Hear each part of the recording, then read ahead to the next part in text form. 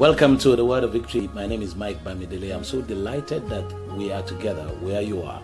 This encounter will leave you better than it met you, because anytime God meets a person, He changes his level for the better. Get ready. With victory is coming your way. Victory is coming your way. Anytime God wants to send anything to anyone, He sends it via His Word. So as His Word comes to you, victory is coming your way in Jesus' name. Acts chapter 2 verse 2, and the Holy Spirit filled the house where they were sitting. And the Holy Spirit filled the house where they were sitting. On the first day of Pentecost, the Spirit of God entered the place where they were sitting, and it filled the house where they were sitting. And we said, you also, you are a house.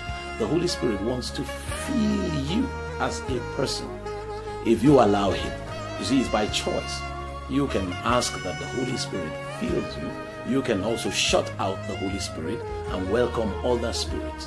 Those who give themselves to, other behaviors that are deviant from the Word of God, they give themselves also to the spirits behind that deviant behavior. If you like to cheat, you like to lie, you like to fornicate, you like to pretend, you like to be proud, you like to be boastful, then the spirit behind such attitude will find entrance into you.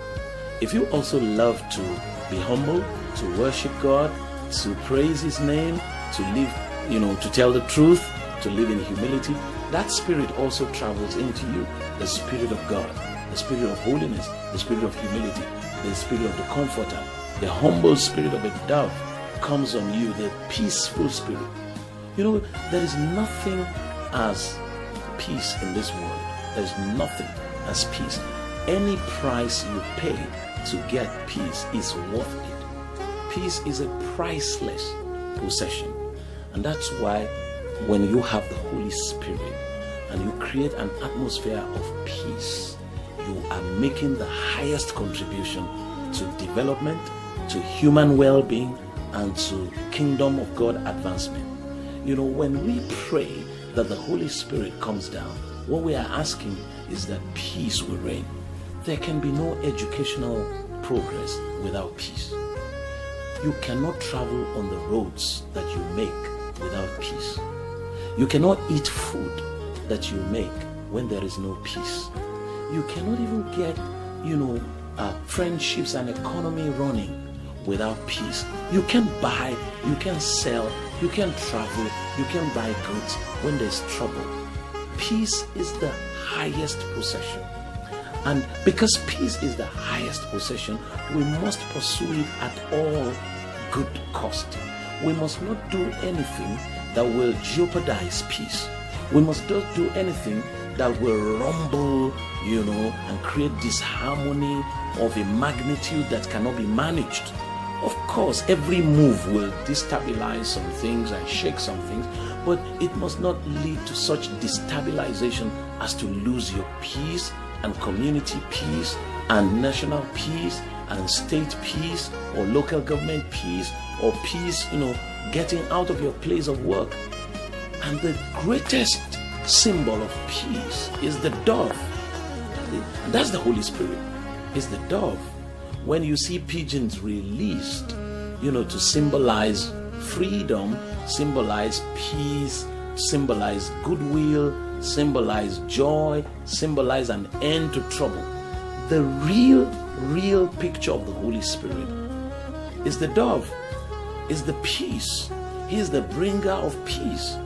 When you therefore gather together in your home, in your office, in your state, to call down the Holy Spirit, what you are saying is that you want the Spirit of God and the Spirit of peace to fill every facet of your life, every facet of your home, every facet of your state, every facet of your nation. In our economic journey, we want peace so that you can have food to eat, money in your pocket, projects to accomplish, and good works to perform for those that are in need and that you can help. When you say let there be peace in our educational system, we're saying let our children be able to sit together in the same classroom and learn. When you say let there be peace in our economy, you are talking about traders selling their goods and their wares with out any fear or molestation. When you are saying, let there be, the Holy Spirit move and let there be peace, you are saying that all people can go about their convictions without hurting each other. That's what we need most. We need the peace of God.